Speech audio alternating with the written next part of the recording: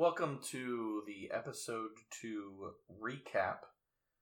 The episode 2 was called The Child, and I have Tim and Andy back with me again. Was this a letdown, or was this just, are we going to look back at episode 2 and just say, hey, it was important? I don't know. Let's talk about it.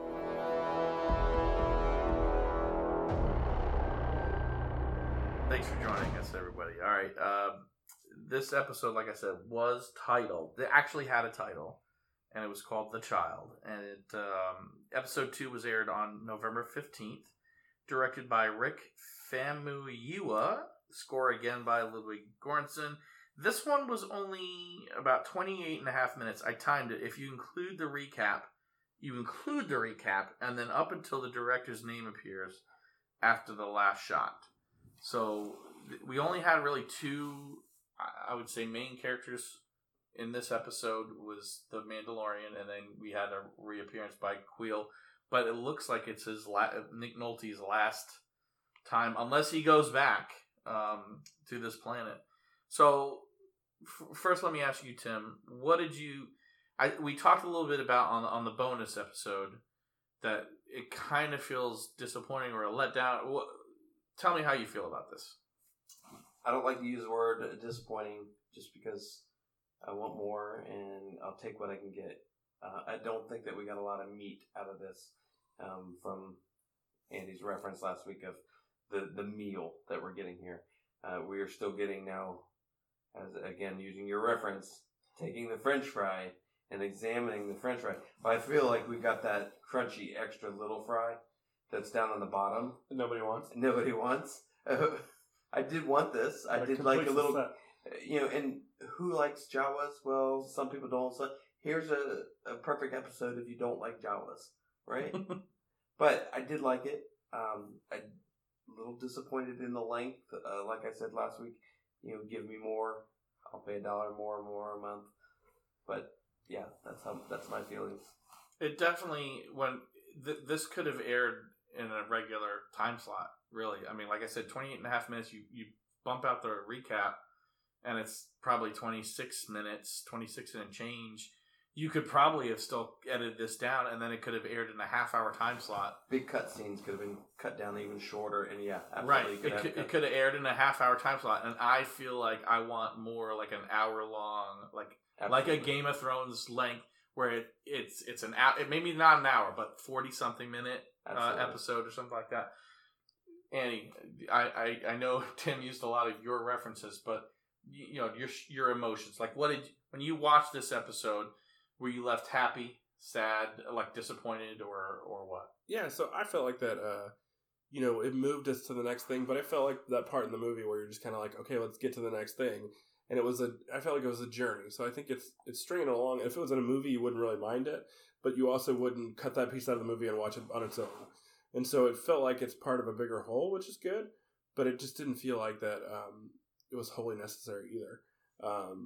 There was some really cool stuff. I am curious about the child title. Does the child refer to the Yoda character? Does the child refer to the unborn egg that we see that comes up later in the episode? Or the Mandalorian himself? Like, is this part of his childless journey of moving forward? I think for me, I love seeing Jawas get disintegrated. That was awesome. It had stuff that I liked in it, no doubt. For sure. But for me, it felt like we weren't. This is what you would call a filler episode, because where were we at the end of the last episode? He got the bounty. Now he's going to go off planet. Where are we at the end of this episode?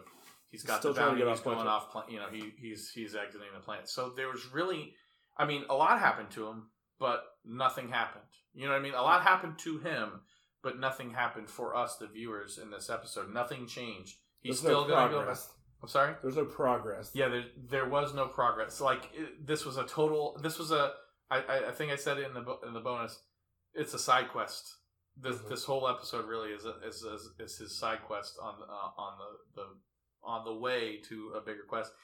We still are left with the same questions, still have the same anticipation. I'm left still wondering, what's he going to do? It's kind of like The Last Jedi. It didn't answer any questions, but it was a fun ride.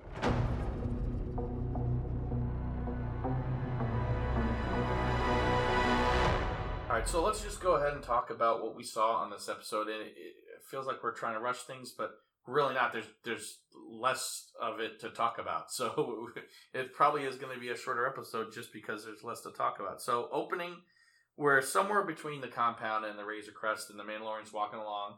He's got the bounty following. It's really, I mean, it's the stroller that every parent dreams of having. Oh, man. It's hovering. It's like attached to his wrist, so he can move it around like that. It just, I mean, it just made it feel a little bit cooler, and it was important, I guess, to kind of set up a little bit like that's how he's moving this thing, is that it's on his wrist, because we see later that it becomes important. So he could sling it pretty good. Yeah, I'm wondering if this is part of the eggs technology, or is this something that he has? Like, did he slap something on there, like a tracker? to like make it do that? Like, it was already hovering, right? But maybe he has something on his wrist, and then he slapped it on the back and said, "Okay, now it's going to follow me wherever I go," which would be really useful if you're a bounty hunter for a number of other reasons. Yeah, that could be the same technology that he uses to lift the carbon people. Yeah. It could be the same technology that he just uses, and he says, "Oh, it's versatile. I'll just put this on the Yoda baby." Because he's not floating when he finds him. He's actually stacked on top of another crate. So that's a very interesting point. Yeah, it's weird because it's an aftermarket this is effect. one of those things where, like, I don't need them to explain it. There's a lot of things that I look at in Star Wars and I go, well, that just couldn't happen, or that, and I'm like, they're going to have to explain it. This one, I don't need any explanation. I'm like, okay, yeah, sure, I believe that's technology that they have, it's going to follow them. So to me, at least, it just felt natural, part of the world. But they're walking along. Trandoshans attempt to ambush him. It seems like they're tracking the bounty too, right? Because they do some damage to him, but he ends up being okay. And one is running straight at the Baby Yoda, and he disintegrates it. Which is pretty cool. I like the little ashes and floating embers. But his cape still stays there. His cape, yeah, his cape still for taking a hit in the close. back, or zap, or it was just unharmed. Yeah. His cape doesn't. He gets hit in the back. His cape is unharmed. Then, but when the Jawa gets disintegrated, maybe the capes are made out of something different. Because he disintegrates the Trandoshan and his cape falls to the ground. Like, so maybe they're like bounty hunter special. There's a Walmart or a Ducks Unlimited or something. I don't know. Maybe they go and get their clothes special at the same place. disintegration-free technology, like wick away technology. A dry fit shirt for it's like bounty children's hunters. pajamas that are non-flammable now. I mean, like, I don't know. Yeah. It's very weird the things we end up thinking about when we're watching it. But so he's hurt. He makes camp. He attempts to heal and repair his armor with electricity, which is crazy. Yeah, and Baby Yoda gets out and makes a hand gesture that just about everybody in Star Wars recognized. I mean, the minute you saw that, what were you guys thinking? I thought he was trying to heal like a damage, not to the armor, but to himself, to the Mandalorian's like scar that he just got. Were you shocked when you saw it? Were you like, oh my gosh, they're going there? No, I don't think I was shocked.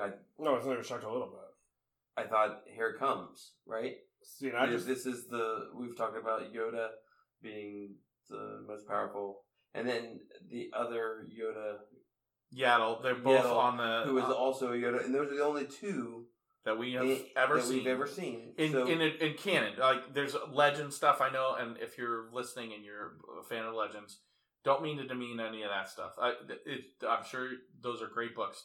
I personally have never read any of them, and it doesn't mean that you can't enjoy them, but according to Disney, none of that exists. The only two Yoda species that we've seen exist are, as Tim said, on the High Jedi Council. So clearly those two are powerful, and now you've got three. A baby Yoda. Right. So now you have three. So 66% are like super powerful with the Force, and it's expected, I think, at this point. Like, why not? Yeah. So I really just thought it. I saw it as an emotional connection, as like he cares for this guy. This isn't he looks at him differently than his other captors. This Baby Yoda's been through some stuff, right? He sat around and seen that cartel and everything, and he knows this guy respects me, this guy cares for me, and he's building that relationship. So I saw it more as if you know the guy's going to kill you, you're not going to save him, right? But you can see through. I feel like Yoda had that instinct to read between people, and just know somebody and sum them up even better than they knew themselves, right? He did that with Luke on Dagobah. So when this Baby Yoda does that to the Mandalorian, it's like, oh, Baby Yoda sees value in the Mandalorian, and that he's worth saving, and he's worth protecting, and he's worth keeping alive. It just makes me wonder all sorts of things, like, and some of them are silly. Like, if this baby starts talking, does it talk in Yoda speak? Yep. I mean, seriously, like, it's not like, now we don't know that Yoda wasn't brought up by his mother or father. We don't know if he was brought up by mother or father, and that's how they spoke. But is that something intrinsic? So can this baby even speak? It's 50 years old. It can do the Force, but we haven't heard it speak yet. So, but if it started speaking, would it talk backwards? I feel like it would have to. If it doesn't, I think people would be outraged. Because if you bring if you adopt a baby from China and then bring it, it's going to speak English. You know what I mean? And they could be living in the South and have a draw to their American accent and still be. Right. Yeah, but Yoda's got to have that. That's iconic. It's almost a given, right? Right. Yeah. And again, that's kind of a silly question that I would have, but to me, it's something like, if you're not if the story group that's making this show is not thinking about things like that, they're going to get caught. Like, that just shows you how dangerous putting a baby Yoda creature into the show is, because it has ramifications that run the entire game to its speech. Like, somebody like me is going to say, like, well, why is it talking like that if it was just created in a lab or whatever this thing we call it a thing because we don't know what it is yet. There's a whole bunch of things, the whole can of worms that they're opening up by doing this, and I'm just hoping and praying, and I'm trusting them that they're going to have answers and that they're going to treat this creature with the kind of, because I don't need it to, this is a space opera. There's laser swords that don't exist in real life. There's blasters that don't exist in real life. Sure. There's technology that doesn't exist. I accept all that, but I am treating this in my headcanon, my mind, as something that's important to me because it formed my childhood. So when you have a baby Yoda reaching out, like, it's, there are other creatures that may have used the Force that didn't reach out. Like that is a universal sign. When that baby reached out, I was like, oh my gosh, they're going there. He knows that he doesn't just use the Force. He knows how to use the Force. Like, he's not just, let's see what happens, like with Rey, right? Rey uses the Force. Rey's strapped to a chair and you will untie my harness and let me go, and you'll drop the weapon. She just intrinsically knows the Force. Accident, yeah. This baby has it in spades, right? I mean, we just believe that the baby's 50 years old, so it is 50 years old, and just because he's aging as a baby doesn't mean that the mental capacity is a baby. That's true. I mean, 50 years is a lot of time, and we don't know anything about the history of the child yet, and that's going to come. So I guess. Do you think it's going to come? Do you think? I've heard people speculate that they think that it's going to make its appearance in the Rise of Skywalker. Do you think this Yoda baby is going to make it into the Rise of Skywalker? I just don't think so, because we haven't heard anything about it, unless we start hearing rumblings of Luke and stuff. But because he was on a journey for a long time collecting relics, but this just seemed to me, that seems like a pretty huge one. If you're so the Empire is dissolved, right? And you're going out and you're starting. Luke is clearly, there's like the Church of the Force or whatever that at the beginning, Lor San Tekka of Force Awakens. He's the guy that gives the piece to Poe Dameron. Mm-hmm. Clearly, there are people that are out there. They're very small numbers, but Luke ends up finding them. If this creature existed at that time, I just gotta believe that he would seek that creature out. It's a Force user, right? I don't think it was dead in the onslaught of Kylo Ren and his Knights of Ren. I don't think it would have died there. Maybe it did. Maybe they're going to say it died in that attack. But I just got to believe that you're Luke Skywalker. There are three other people, if you include Leia, that know the Force that you've. All right, 4 or 5 if you count your father and Obi-Wan. Yeah, so Obi-Wan, Yoda, Leia, Anakin, and Palpatine are the only ones that you have known can use the Force. Related to half of them.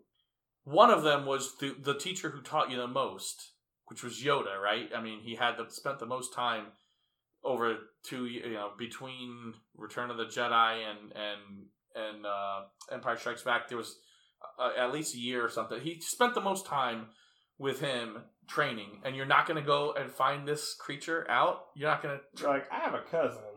Right? I mean, I just got to believe that this doesn't. Cousin I have. Find him, you shall. Yes, exactly. I mean, I just don't think. We don't know with Disney. I think in the service of trying, like I heard somebody say today on a podcast where it's like, I don't want to, I don't like what they're doing because they're really making it seem like anybody can use the Force and that it's not special at all and that all you have to do is do a lot of training, like do yoga 5 days a week and then you'll get to be good at the Force. It's like Karate Master is the Jedi Master. Yeah, and I don't like. I want my Force to be a little bit more special. I want that to be the reason that I can't wield a lightsaber and do the Force. I don't want it to be, I just haven't practiced enough. You know what I mean? And I'm totally fine if Finn ends up being I know we're getting into the Rise of Skywalker a little bit, but if Finn ends up being a Force user, I'm fine with that. You think he is? He might be. He might be. He held a lightsaber with some. Yeah, well, so did Grievous. General Grievous held. But he was trained. He was trained, but he didn't have the Force. Right. That's true. I'm just saying, you don't like need the Force to hold the lightsaber. I'm just saying, like Grievous is the robot with 6 arms. Yes. Yes. Okay. I'm just saying I'm fine with them making more people Force sensitive, but I want that to be the thing, and not just training. You want it to be the exception and then the rule. Right. I'm okay with like Broom Boy being able to use the Force, but I want it to be because he's got a high midichlorian count. Clearly not as high as Anakin or Yoda, but anyway, I'm getting into the weeds here because there actually is a lot more of the episode to go.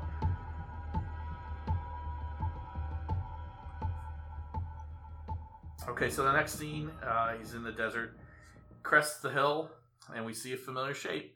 Which who didn't think that we were on Tatooine? You guys all thought immediately Tatooine? We talked about the first episode that we didn't think it was, and I started looking it up, and there's not a lot out there for this. What planet he's on? I think he is on Tatooine. You think he is? I do think he is. I mean, It felt like Tatooine. What if he's just on the other side and things look slightly different? We've seen the water harvesting. We've seen Jawas. I think there's a lot of familiarity in this planet, so I think we're back there. The Wikipedia said that it is Arvala 7. Now that's Wikipedia, which can be edited by anybody else. But I had to check that out, and it was an edit before that edit.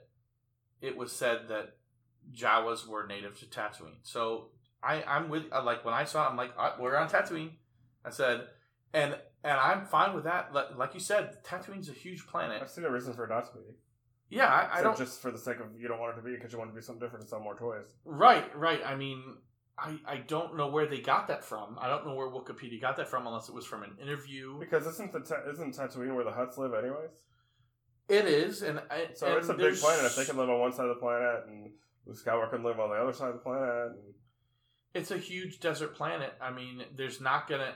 If you think, I mean, yeah, it's tempting to kind of think of planets as just countries, and which I think a lot of people end up thinking like this is just a country, and like the whole planet is one biosphere, right? That you got an ice planet, and then you got a jungle planet, and you got a desert planet. So it's tempting to kind of forget or think maybe these are just small planets and there's not a lot of settlements, but that's just not how it works. I mean, life spreads out, so there's, like you said, Tim. This is on another. I'm fine with it being on another side of the planet, but if they start inventing planets just to They used Jawas. They could have used something else. You know what I mean? If you don't want to use if you don't want it to be on Tatooine, then why use Jawas and sand crawlers? Is my feeling. Do you disagree with that? I don't disagree. I do not. Okay, so I'm willing to understand if I'm out of line. You know, because sometimes I feel strongly about stupid stuff. So you do feel very strongly. I can tell. I do. I take my Star Wars seriously. If you haven't been able to figure that out, so he takes out the scope, holds it to the right of center on the visor, and then on the next shot we see it's dead center. So maybe there's a HUD or something in his helmet. I mean, he's got a shiny, nice helmet, which is nicer than most of his armor. But I know you asked last week, where is he looking through it? And when I looked at the screen, I had to rewind it because I wanted to see where he's holding the scope up when he's looking at the Jawas. Left, right versus if you are a Cyclops. Yeah, right. So he kind of left the and then it pans back. So maybe there's something to. Maybe there's more to the scope. Maybe it's interacting with his helmet. He doesn't have. It's interesting to me that he doesn't have. It's not built in. Yeah, because you think you just put a zoom lens on your. Right. Well, he doesn't have the rangefinder thing like most bounty hunter or Mandalorian bounty hunters do. Maybe that's got to work with the harder parts. Right. You know, he's learned how to use a compass before he gets the GPS kind of deal. Yeah, I mean, I think that could be what it is, and that's a cool part of storytelling where you're telling us a whole bunch. Maybe we don't know it yet, but you're telling us a whole bunch in these scenes where how they're using it. So I hope they're paying attention to that stuff because that can tell us a lot about like he's got to earn that rangefinder. You know, you don't just get that. You don't just. I mean, it seems like he might be a new bounty hunter. Maybe he's kind of new to the business. Maybe I don't think that he's new because when the flashback scene from last week. No, when he was in there returning the initial pucks and then getting payment, and then when he went to the doctor and he said you're highly sought after or you're the best. That's true. Yeah. So if you're the best, I don't think you're new. I think that sure he's got things to learn, but he's highly sought after. Yeah, he's the James Bond of bounty hunters. Yeah, and he takes 3 shots and hits 3. Like I think you said last week too, he's hitting every shot he takes. Yeah. He takes 3 shots and he hits 3 Jawas. I mean, from long range. So he's clearly he's practiced marksmanship. I feel like those are going to become memes, just disintegrating Jawas. Yeah, probably. I mean, those aren't the only ones he killed either. So he gives them chase. We got a scene right out of Indiana Jones in The Last Crusade. He ends up, narrowly avoids being crushed by the mountain when the sandcrawler goes by it. And then he gets to the top, and then they stun him off, and he falls. What'd you say, 3 stories? It's like 3 stories high. A long way. All the way flat. And boom. So, well, I mean, and you see him chuck a couple Jawas from there. And they die. And you're assuming they're dead too, but he drops in. Maybe that Beskar's really good at distributing absorption of I don't know. I don't know. It's got vibranium in it too, so it's okay. Right. Yeah, so I don't know. Maybe the Baby Yoda actually helped slow his fall. I don't think so, but anyway, we kind of get a little scene. I think it makes me think that they're gonna do a flashback, and then we don't get one. It's not the first time that happens either. So then we see he approaches his ship. It's just torn apart, not piece by piece. It looks like the Jawas cut holes right in the side, tore apart hose connections, left the engines. I don't even know how he's going to put the thing back together, even if he had let's say he had the parts right there. They can't put it back together. They damaged them pretty heavily. Yeah, I mean, he flips switches, and the engines kind of sputter on, and I know that's for effect. You know, that's like, it wouldn't actually probably happen that way, but that's for us, the audience, like, okay, his engines are not working. Well, what if they fired up? I mean, he can't go off world. He's going to go into the vacuum of space with that thing. So Baby Yoda comes up the ramp, and Disney, believe it or not, I was just at Disney. They are not selling Baby Yoda dolls yet, and I think that's a huge mistake. People want them, man. People were asking, and you know, in Galaxy's Edge, they're supposed to be in character, so they're not. Who? What? Oh no, we haven't seen Master Yoda in many moons or blah blah whatever. You know, and you're like, no. because nobody knows what the creature is, so you can't want ask. a straight answer from the get out of Just character like, and all just right, give me a come straight on. answer. So there was a kid that had a Yoda backpack and it looked like a baby Yoda on it. And people were like, "Where can I get that?" And they're like, "No, this is like a Walmart backpack or something like that." Like, "Oh, it's a baby Yoda." No, it's just a Yoda that's small. But anyway, I mean, I don't see how they're missing the boat on this. They had Boba Fett still. They still have Boba Fett in the stage show that they have there at Hollywood Studios. I don't know how you don't stick the Mandalorian in there. If you're trying to sell your show, have him in there. Have the Mandalorian start appearing in there, walking around Batuu. I mean, I just think with all that Disney's doing with Star Wars to sell it to us, the public, I don't see how the synergy they missed an opportunity. Yeah, I don't see how they missed that. So let's move on.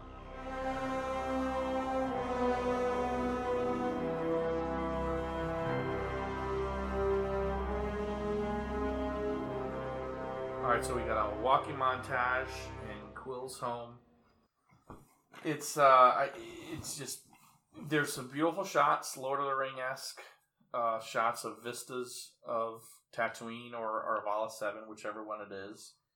But there's not a lot of actual dialogue in these scenes. There's a lot of just scene setting. There's nobody to talk to. Yeah, there's nobody to talk to at this point because he approaches Quill, whatever his name is, and he offers to take him back to the Jawas, get his stuff. Baby Yoda swallows a frog. I guess there are a couple of them hopping around. He ate it. He ate the thing. He eats it live. He does not use his teeth because he probably doesn't have any. He gums it to death. He swallows it while it is still alive. It's like a python swallowing a whole sheep or something. It's like Jabba eating a Kowakian lizard monkey when he eats it was a reference to that. Dude, I want to see the frog that's sitting in Jabba's little bowl thing when he picks it up, and is it the same frog? And if what they're if we gonna just call broke that wide open? If they're gonna call that our Vala 7, and then that's the same species of frog, I mean that is. I didn't even catch that. We saw roasted Kowakian lizard monkeys last week, right? So I don't know if they're native to Tatooine, but they clearly were on Tatooine. They're breeded there for Jabba's enjoyment. The more I think about this, the more I think that that's just a crazy somebody just editing Wikipedia on the fly because it has now I think we've pretty much deduced it would they would have to almost do backflips now to say that it's not actually Tatooine. Are we 100% on that? Do we all agree? I think it has to be Tatooine. Yeah, I think now that we've sussed that out, I think that has to be Tatooine. I think we've just the three of us just settled it. So the internet, you can cease to the argument. It is Tatooine. It was intended to be Tatooine at the very least, but we're calling this planet Tatooine. Steve Lascalzo, he has spoken. I have spoken. I think that's the name of the podcast, by the way. We would just say we have spoken. That would be that would probably be the name because we're doing a lot of that. Anyway, the next scene, it's raining. Which is so weird. There's no rain in the scene before. There's no rain in the scene after. Right. There's darkness. It seems like they put a scene in from some cutting room floor for something else because it didn't seem to fit. It kind of took you out of the montage right there. Yeah. Did you feel that way? I felt that way. All right, so I lived in the desert in Texas for a long time, so I know, there's flash flood. When there's rain, there's flash flooding. There was none of that, right? There was no flash flooding. When you're in a desert area and it's parched ground, it doesn't absorb very fast, so there's lots of flash flooding. There was mud by the rhino. There was tons of mud, so it's obviously absorbed in there. But the sand crawler, when it's growing around, it looks like it's kicking up mud. Or, it's, I mean, I'm sure it's very heavy, so it's probably digging up a lot of the earth, but not straight sand from in right. New Hope. Yeah, so we're on there. Maybe we're on a more temperate zone, but where does the rain come from? Is my question. There's moisture evaporators all over the place, even in this show. Even if it's not Tatooine, there's still moisture evaporators trying to collect the moisture. So where does this rain come from? I think it's just I think it's again just one of those things. It doesn't have to make sense. I'm trying to make it make sense in my head, but but it's just one of those things where they're like, we just wanted a cool scene. You know what I mean? Yeah, like, we're overthinking it. I think because what do we get from that? We get all this mud on his gun later, and like you said, the water skiing scene. He's barefoot skiing behind the. Oh, we never looked up. We'll have to do that before we get to that part. But so it's just muddy. The sandcrawler stopped. No one else is there, so they're stopped. They stopped voluntarily, maybe to take inventory, but I don't know why they stopped and they picked that particular area. But they're just taking stuff out of the ship and setting it up on the thing. It looks like it's they're a market, huh? It looks like they're about to be tailgating. Yeah, and they're setting up a market, but no one else is selling or buying stuff. So I don't know where are they. I mean, we have not heard one thing from Quill or the Jawas about Sand People. So Tusken Raiders maybe are not in this part of the planet if they are on Tatooine, or maybe they've in the intervening years maybe they've been eradicated. I mean, that's a possibility. But who are they trading with? Because there's no town nearby. Anyway. See, and I thought it was more of a scene where they're polishing everything up because they were getting ready to go to market. That could be. I mean, that's a fine explanation. And inventory, they're taking their inventory, so that's got to be it because they're the only ones there. So the Jawas, he puts down his rifle, he puts down his blaster, which is a really gutsy move considering they could just shoot him, take his armor, and leave him for dead or kill him. Or Quill even said that his weapons are part of his religion. He makes a reference that it's going to take a lot for him to set this down. Yeah, yes, but he does it, and then he walks away. He doesn't keep them in. I mean, the Jawas are walking around behind. They get real close to the baby. But he's got another trick up his sleeve because you see him take his rifle, put it down. He tosses his blaster, throws it down. But while he's sitting there, and very much we've referenced this as like a lot of old westerns. Here's another older western feel to me is somebody out west has taken the new guy to see the Indian tribe to trade with them, and they sit down and they're going to have a discussion with an interpreter, and he's got another trick up his sleeve. He's not coming. Literally, he throws that flamethrower straight into the Jawa's face and just blasts him. So I don't think he's completely disarmed. He clearly is confident. Like he wouldn't have done that, I guess, if he didn't feel comfortable enough. But that's a great point because he literally does have another trick up his sleeve, and I didn't think about it that way. But they, the things that they ask for, they want the Beskar, which if they know Mandalorian, if they know enough to know that Beskar is valuable, they know he's not going to trade it. So why'd they ask for it? Well, then they want the bounty. I don't know why what do they want with the bounty? Were they going to eat it? Because as we see later on, clearly they like to tear open things and eggs. But they want the egg, not an egg. They say, we want the egg, the egg, the egg. So I don't know. I just took it to mean like, you got, clearly there was some mystery there for us, the audience, but the egg made me think that there was something more important to this egg that he was supposed to be going on this side quest for. But it didn't seem at first glance to turn out to be that way.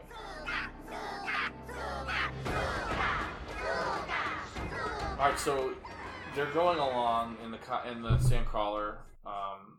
Kuiil stays with the Jawas, but the bounty ends up coming with him via the wrist thing.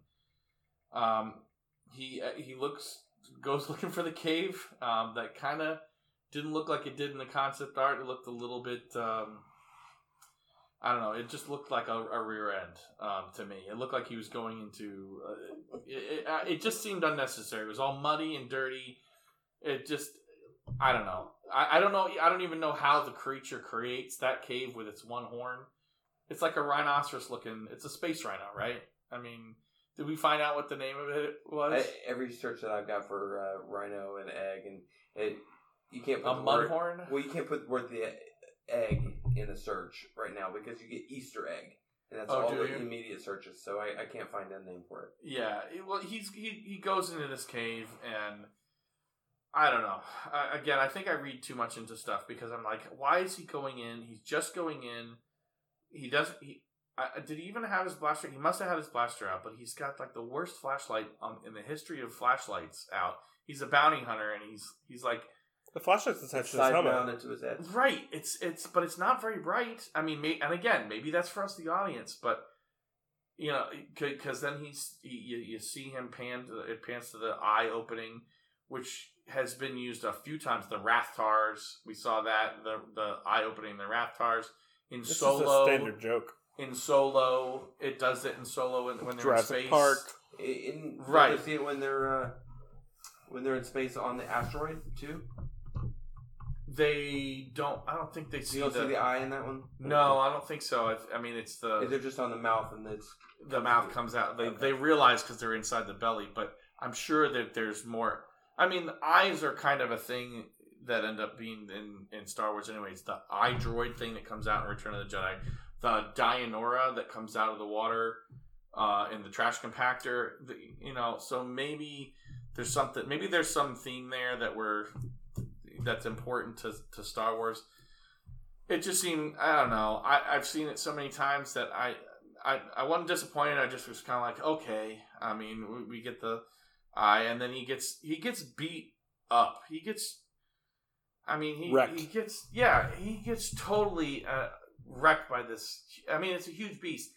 Some of those attacks that the beast does on him, I just feel like, oh, that would kill him. But again, he fell 3 stories and he's fine. So maybe there's some special properties to this Beskar, but he just gets hammered, and he and like we said in the bonus episode, he just stands there with the knife. He just has the knife out. He's like resigned to his fate. He's shaking. Yeah, I mean he's kind of.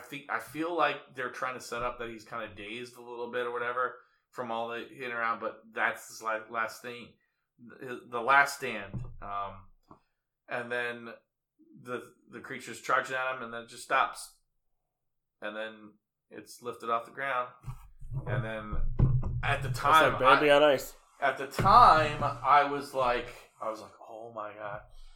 I don't know how to feel about it anymore. Like after watching it a few more times, like this baby. Now we do get that the baby passes out. Baby Yoda passes out, but he is clearly strong with the Force. Lifting rocks took Luke a long time. Now again, like you said, Tim, he's 50 years old. We don't know how much. What's going Luke's on. a human. This guy's a green alien. I feel like it makes sense. I didn't think it was that big of a deal. We have to just kind of believe that this isn't the first time he's done it, right? I mean, he did not seem surprised by it. He was not like expressive, like, oh no, he was just like, I've got to protect my friend. Right? Yeah. And so, do we think then? I guess we think this child has formed an attachment. Oh, I definitely think so. To the Mandalorian. I think just the way he looks at him. But we're pretty sure now that because he was trying to heal his wound. And now he saves his life. I mean, he saves his life. Well, he never took his eyes off him. They actually went out of their way to show him watching the fight scene, but he also was watching the Jawas. He was right there in the middle of it. I mean, he was running alongside the Sandcrawler when the Mandalorian was doing that fight scene with all the Jawas. So he was like right. He was tuned in, and his eyes got real big, and he was watching it. So I think he's definitely he's not running away. If he's powerful enough to use the Force like that, he could also run away, you would think. Yeah, clearly you can get out of the egg. I think the orb is definitely following him because the Mandalorian, it's on his armpiece. But you're right. He could have tucked himself down. He could have covered himself in his little... If he was afraid, but he's not afraid. But he's out the whole time. Edge of his seat, peeking.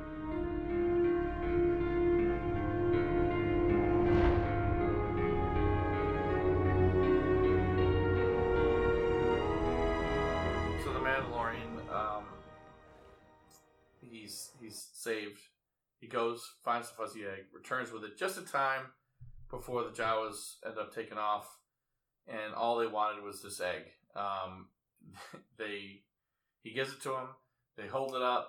We're thinking, oh, they're going to raise this beast or they're going to sell this egg. Nope, they chop the thing off. They start devouring the insides of this egg. Like a coconut Cadbury egg. Like a coconut, Cadbury egg filled coconut. I mean, it's kind of supposed to be. I think it's supposed to be kind of gross. And Tim, you get all the credit for this because last week you mentioned something that had it look like an egg, and I didn't. When the first 2 times I watched it, didn't come to it. It wasn't until I heard you say it that. So his first bounty here, or not his first bounty, but the second bounty that we get, the one that's sending him on this journey is he ends up finding an egg. It's got a little child, and he's going to end up delivering this child to people, and we don't know what's going to happen to it. But now he's on this side quest, and he goes and finds an egg, and he returns it to the people, and he's not sure what they're going to do with it. And what do? They chop it up, and they start to eat it, and it looks gross. And I think we as the audience are supposed to make that connection. And I'm not sure if The Mandalorian is supposed to, but I think we're clearly supposed to say, look, here's what's going to happen to this baby if he returns it. So I don't know. So it makes me kind of think that maybe he does end up returning the bounty and then feeling bad about it later because he's got to know that he returns this child who he's forming a connection with, that once he returns that bounty, he has no control over the situation, and this baby might be dissected and cut up and treated really poorly. Did you guys make any sort of connection like that, or do you think that's kind of a silly thing for me to bring up? I think it made sense after you mentioned it, but it wasn't a connection that I made right away. Sometimes I'm so in the moment, it's hard for me to think ahead of what the foreshadowing will be for the future. Yeah, I mean, I definitely didn't think about it in the moment. I mean, it wasn't until after the second time I viewed it. It wasn't until re-listening to the other podcasts. Yeah, I didn't think anything like you said until you mentioned it. I was just thinking about the egg, and I like an over easy egg with all the runniness, and I thought this is probably a delicious egg to the Jawas. Yeah, I mean, that's all I got. I thought, it's just supposed to be a gross, funny little scene.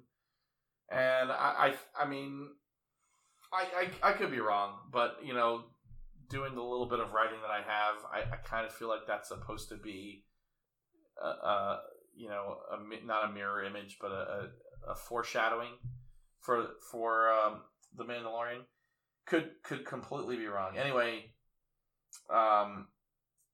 he ends up getting his stuff back. They go, and the Ugnaught clearly has a history of repairing ships. He says something like, it'll go faster. It'll take a long time to fix my ship. It'll go faster if you help. Apparently, the going faster is like a night. It didn't look like we had a long montage. It looked like they fixed it overnight, maybe parts of 2 days, to fix the ship completely to the point where it almost looks, and again, could be just limitations of set dressing, but it looks kind of like it did. I mean, he's got all his stuff back in the ship. He's in the desert. Not a spaceport. He's in the desert. Right. Everything looks fine. Patching these giant brand holes. new console. And don't worry, we're going to take this into the vacuum of space. You'll be fine after we're done. What do they got to seal? Do they have that Flex Seal stuff? Future Flex Seal that works in space? Because I don't know, man. I would not be getting back in that thing. I mean, I know we're just supposed to let that gloss over, but they did it to themselves. They didn't have to have them tear apart the actual sides of the ship. They could have just had them gut it, but they actually had the Jawas put holes in the side of the ship. So to me, that's their fault. Full paneling. Yeah, I mean, to me, that's their fault. They could have had the same impact by having his ship completely gutted, but they left the engines, they left the chairs, and they literally tore the metal off the sides of the ship, which I don't know what they're supposed to do with that, unless that metal is important somehow. Well, we didn't know they could have been taking more had they had more time, because he interrupted them on disassembling it. Yeah, I mean, maybe they take apart the whole ship, but then why don't they just take the ship? I mean, I know they got the Sandcrawler. Come on, Steve. I guess so. They don't prefer to fly. You never see a Jawa flying. Unless it's through the air being disintegrated. Good luck with the child. May it survive and bring you a handsome reward. So once again, Quill is offered payment, refuses it, says you've done enough for me already. Okay. The baby and him end up flying off. The baby finally wakes up after its force nap, or whatever you want to call it. Force nap. Yeah, force nap. I wish I could force my babies to nap every once in a while. But yeah, so they lift off. We're in space. So I'm taking it that the next scene we're gonna see, or next week, maybe we'll not get a scene of them approaching the spaceport and all that stuff. Maybe we'll just jump right into him approaching the stalls or something like that. I guess, because I don't think this whole episode was really just not a filler or throwaway. It just kind of was. It left us where we are. He's on his way to deliver his bounty. We already talked about what we think about it, but what do we think is going to happen next week? Do we think that he returns the baby? Tim, what do you think? Do you think that he returns the child? I don't think we're there yet with eight episodes. I think there's something else might happen along the way. There's going to be another stumbling block for him. Maybe he's boarded. Maybe he's fired upon. I don't know yet, but I don't think he's going to be at the point of turning in the bounty at this point. I know there's a lot of speculation of we want to know more about Yoda and the species, but I think that we're going to draw this out over 8 episodes. So you think this one bounty is going to take the rest of the season? At this point. Absolutely, I think so, yeah. But I don't think we're going to know anything about it because, like you said, it was never intended. George Lucas never intended for it. And I think they're going to draw us in to want to know more. And they're going to take us through the 8 episodes, and you won't know anything more about it. Other than what we're going to see on screen right now. But they're not going to divulge species names. I think that's about it. I think that by the time the next episode, I think we have to have more characters. I think we're going to have to be more, he's flying somewhere else. So the question is, does he fly back to Mandalorian or wherever he's from? And does he discuss with other bounty hunters? Does he talk about what the other bounties are? Or does he find out what the rumors are about this creature? Does he go and do research about the creature? So I don't think that he's going to give them up in the next episode. I think that he's going to have some more encounters with various different groups of people. We're going to see him beat up some more people. I feel like I was 100% sure after the first episode that there's no way he's going to return this thing based on the little ET figure thing. I just thought, okay, he sees a connection between an orphan baby and himself growing up because we were getting those flashbacks. So there's just no way. But he turns over the egg without thought, and okay, it's just an egg at that point to him. He kills a creature, or at least we assume that that's what he did. He didn't return with the creature for them. He just brought them the egg. I think that we're supposed to learn something about it there. I think he still might return. I think next episode is going to be him returning. Now unfortunately or fortunately, whatever you want to say, we have seen scenes of him upgrading his armor. So he's got to get that Beskar from somewhere. And I'm just feeling like he returns the baby. He's got misgivings. I feel like he returns the baby to whoever.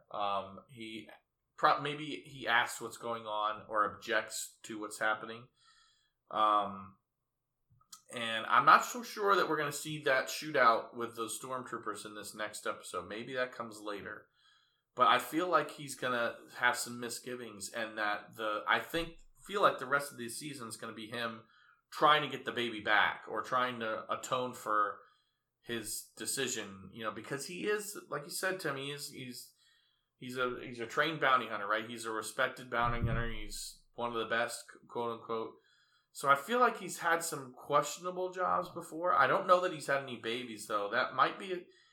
I wonder if he would have known if it was a child being in the species, because he did have that line. I wonder if he would have taken the bounty or not. And that's just my point. My feeling is that I think we're gonna end up seeing that draw out, is that he's gonna return the baby, have a second thought, and then that'll be the rest of the season. Will be him trying to make up for it, but I could be wrong. What about? I think as we get to know next week. We do. Do you think we're gonna find out what that? Tim, you said no, not gonna find out what the baby species is. Do you think? So that's a no at all. I think it's a no. Yeah. Not even next up. Do you think, Andy? Do you think we find out next week what that baby is?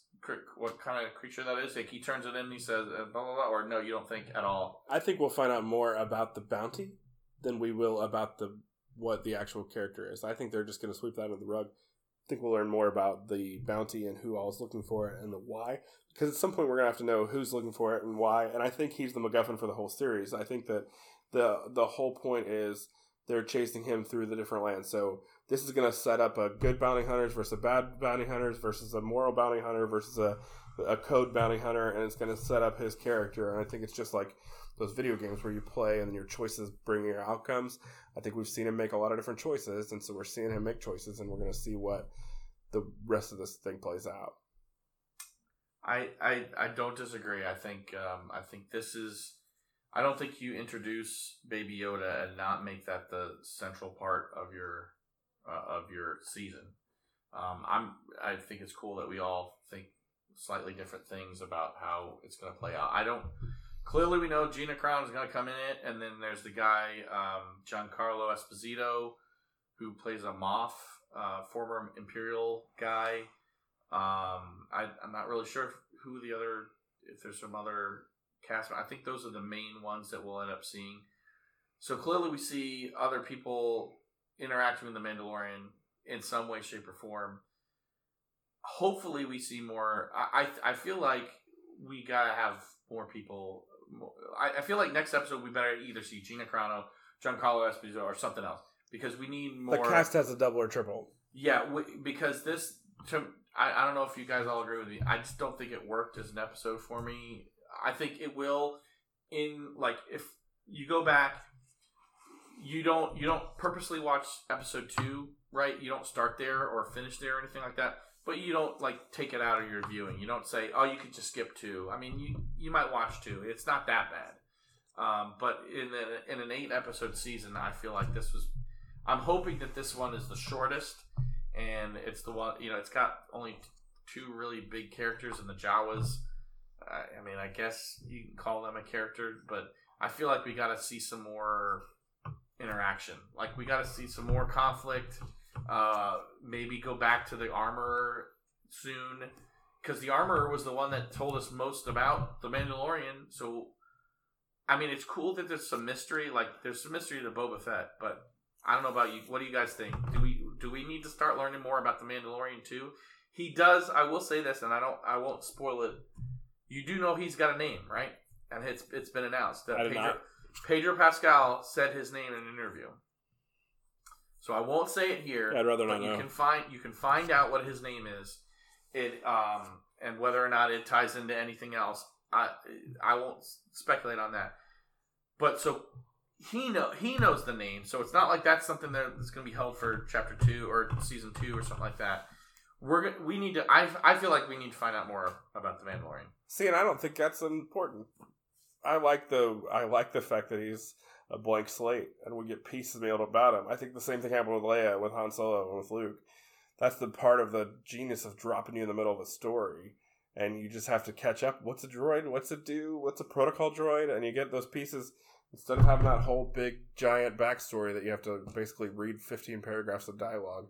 You just get dropped in there, and you get led along the way, and you get each little piece nuggeted out to you, and then you pull up together. You're building a block of a story instead of just having, oh, by the way, this is Joe the Mandalorian, and here's his motivation, and we get to experience it. I think that's the fun of the journey. That's why I feel like this feels different than the other Star Wars movies, because it has more of you're more invested in this character because you know so little about him.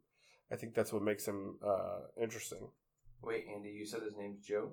I was just joking. I know. Well, Tim, which are you more on? You want mystery out of the Mandalorian, and you want your story elsewhere, or do you want to know a little bit more about the character? What do you want most? I want more about the Mandalorian clan, more about him, and not that I'm going to say I could care less about the Yoda, but I'd like to see him shrouded in the mystery that he's always been. This character's along for the bounty ride, and but I don't care to know more. He's a secondary character for sure. It was a spotlighted character for why, but he's not the lead. Just like Chewie. We didn't know everything about him along the way. Han Solo was the reason you were there. You couldn't even understand a word he said. He had him translated by Han. In Pulp Fiction, we had the case that we never find out what's in the case, and I don't know if you both have ever seen it. It just glows. It's just a glowing case, and we've not, is it Marcellus Wallace's soul? Is it this? Is it that? I'm fine. I almost feel like they shouldn't have used Yoda in this case, because I feel like now I kind of need to know a little bit, but like you, I don't want to know. I want Yoda to have some mystery. I want Yoda specifically to have mystery. Like the species and all that stuff, I guess I'm fine with that. But if I had written in the notes, and we didn't really bring it up, and I won't go into detail in it, but I'm wondering if this is one of the wills. If Yoda's species is one of the wills, which goes way back into Star Wars lore. I'm not sure how I would feel if my theory on that ends up coming true, because that means Yoda is one of those creatures, and I don't know how I feel about that. I've always liked not knowing about Yoda, and now I feel like they're going to tell us something. Even if it's small, I feel like it's going to I'm worried that it's going to ruin rewatches of Star Wars for me. If they give me just a little nugget and it doesn't affect how when I go watch Empire Strikes Back and Luke is on Dagobah, it doesn't ruin that, fantastic. Then do whatever you want. But I just am worried that I'm going to go back and watch that and go, oh, well, Yoda, I mean, no wonder Yoda is so powerful. He's created by the Force, and that explains all this other stuff and all this other history. He eats a bantha a day, so that's where he gets his power from. Because he has a high calorie intake, like Michael Phelps. He eats frogs, man. That's why he's on Dagobah. It's because it's a high frog intake zone. That's why he sounds like Kermit, because he basically swallowed him alive. Right. I do think it's interesting if it wasn't Yoda, a Yoda type character. If it was a Gungan, for example. I don't think people would be as interested. I don't think if it was a Wookiee, people would be as interested. I thought the same exact thing when you were saying that you were sure that you wanted it to be I don't think a Yoda. It could be anything but a Yoda. Exactly. If it was the Furby thing that's with Chewie now, nobody would want that. Yeah, but Yoda is the focus. If it was a Watto, maybe, but I don't think even still. No, but see, this is what I'm saying is, what if it was a glowing case? What if we don't see what it is until the last episode, and then you see them? They're talking vague about it the whole time. You're like, what is it? Then we're speculating, what is it? What is it? But now the speculation is, are they going to ruin Star Wars? I mean, that's my speculation. Are they going to ruin the species? Whereas we could have been like, what could it be in there? Could it be his birth certificate? I mean, that's not going to be it. But could it? What could it be in the case? Well, see, and I don't think and then at the last episode, he's turning it over, or he goes to turn it over, and then you see in episode 3, you go, oh my gosh, it was a baby Yoda, and nobody's. Then our talk is a lot different. You know what I mean? You're disappointed that you learned it was the baby Yoda episode 1. Yes and no. Like, I feel like they're gonna have to tell. Like, don't they kind of have to tell us now? Like, I said, I hope they don't. I hope they don't. I'm going to prophesize and say they're not. You're going to get this character that's the ride along. I think if the baby Yoda wasn't revealed until the next episode, the Mandalorian would be dead from that rhino. So he needed to be saved. True. So there's no way they could have kept that a secret. I think that this Yoda saves his life. They're a symbiotic relationship at this point, and he needs him for survival. I mean, I think you could make a case where the rhino just levitates, and you go, "What is in that crate?" And you could still make a case where you go, "Absolutely, you'd know what it is at that point if it levitated. You'd know that something with the Force." Right.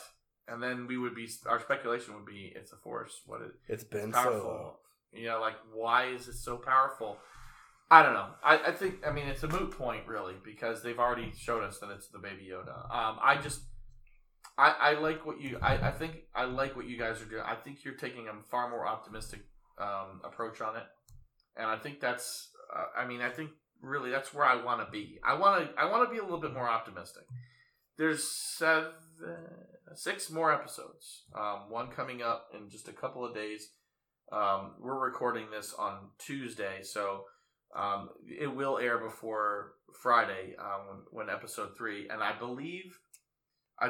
didn't see a title for it yet, but I believe it's going to be directed by Deborah Chow, who has already been tabbed as the new director for the Obi-Wan series. So, like with this one, Rick Famuyiwa, I wasn't that impressed with the directing. I wasn't turned off or anything. I just wasn't impressed. He was a big fan of Jawas. Yeah, that's all right. That's or them getting disintegrated. Yeah, this was the episode that he got, and I think he did a fine job with it. It wasn't bad. It wasn't terrible. And I don't want people thinking that's what I think. But it's Chapter 3, going to air November 22nd. And I did read, it said, the episode blurb says, the battered Mandalorian returns to his client for his reward. That doesn't mean he turns it in. It just means he returns to the client for the reward. We get a heavy Mando infantry, father, mother, house patron, and a Jawa are all characters listed for the episode. So I don't know if we're going to see flashback scenes or something, or maybe one of the Jawas. Maybe whoever's tracking the baby goes and hunts down the Jawas and says, "Where did the guy take him?" Or "Where did you leave it?" We know that the baby was here. We tracked his signal here. I don't know. But that's what we're going to be left with. That's what we're going to see in the next episode in some form or fashion, or at least that's what the episode listings are on IMDb or Wikipedia or wherever your sources are. I don't know how reliable that is. Well, anyway, what do you final thoughts on the episode and going forward? Tim, what you have any final thoughts? Again, not to use the word disappointing, just a little lackluster. Wanted more meat. Andy, I'm excited to see what's next. I can't wait. I hope that we get some more droid and some more alien creatures, because I really enjoy this. Me too. Well, thanks for joining us, everybody. If you have any feedback for us, please email us at we're still at catcherandkeeper@gmail.com. For Andy Schulb and Tim Harris, I'm Steve Lascalzo, and may the force be with you always.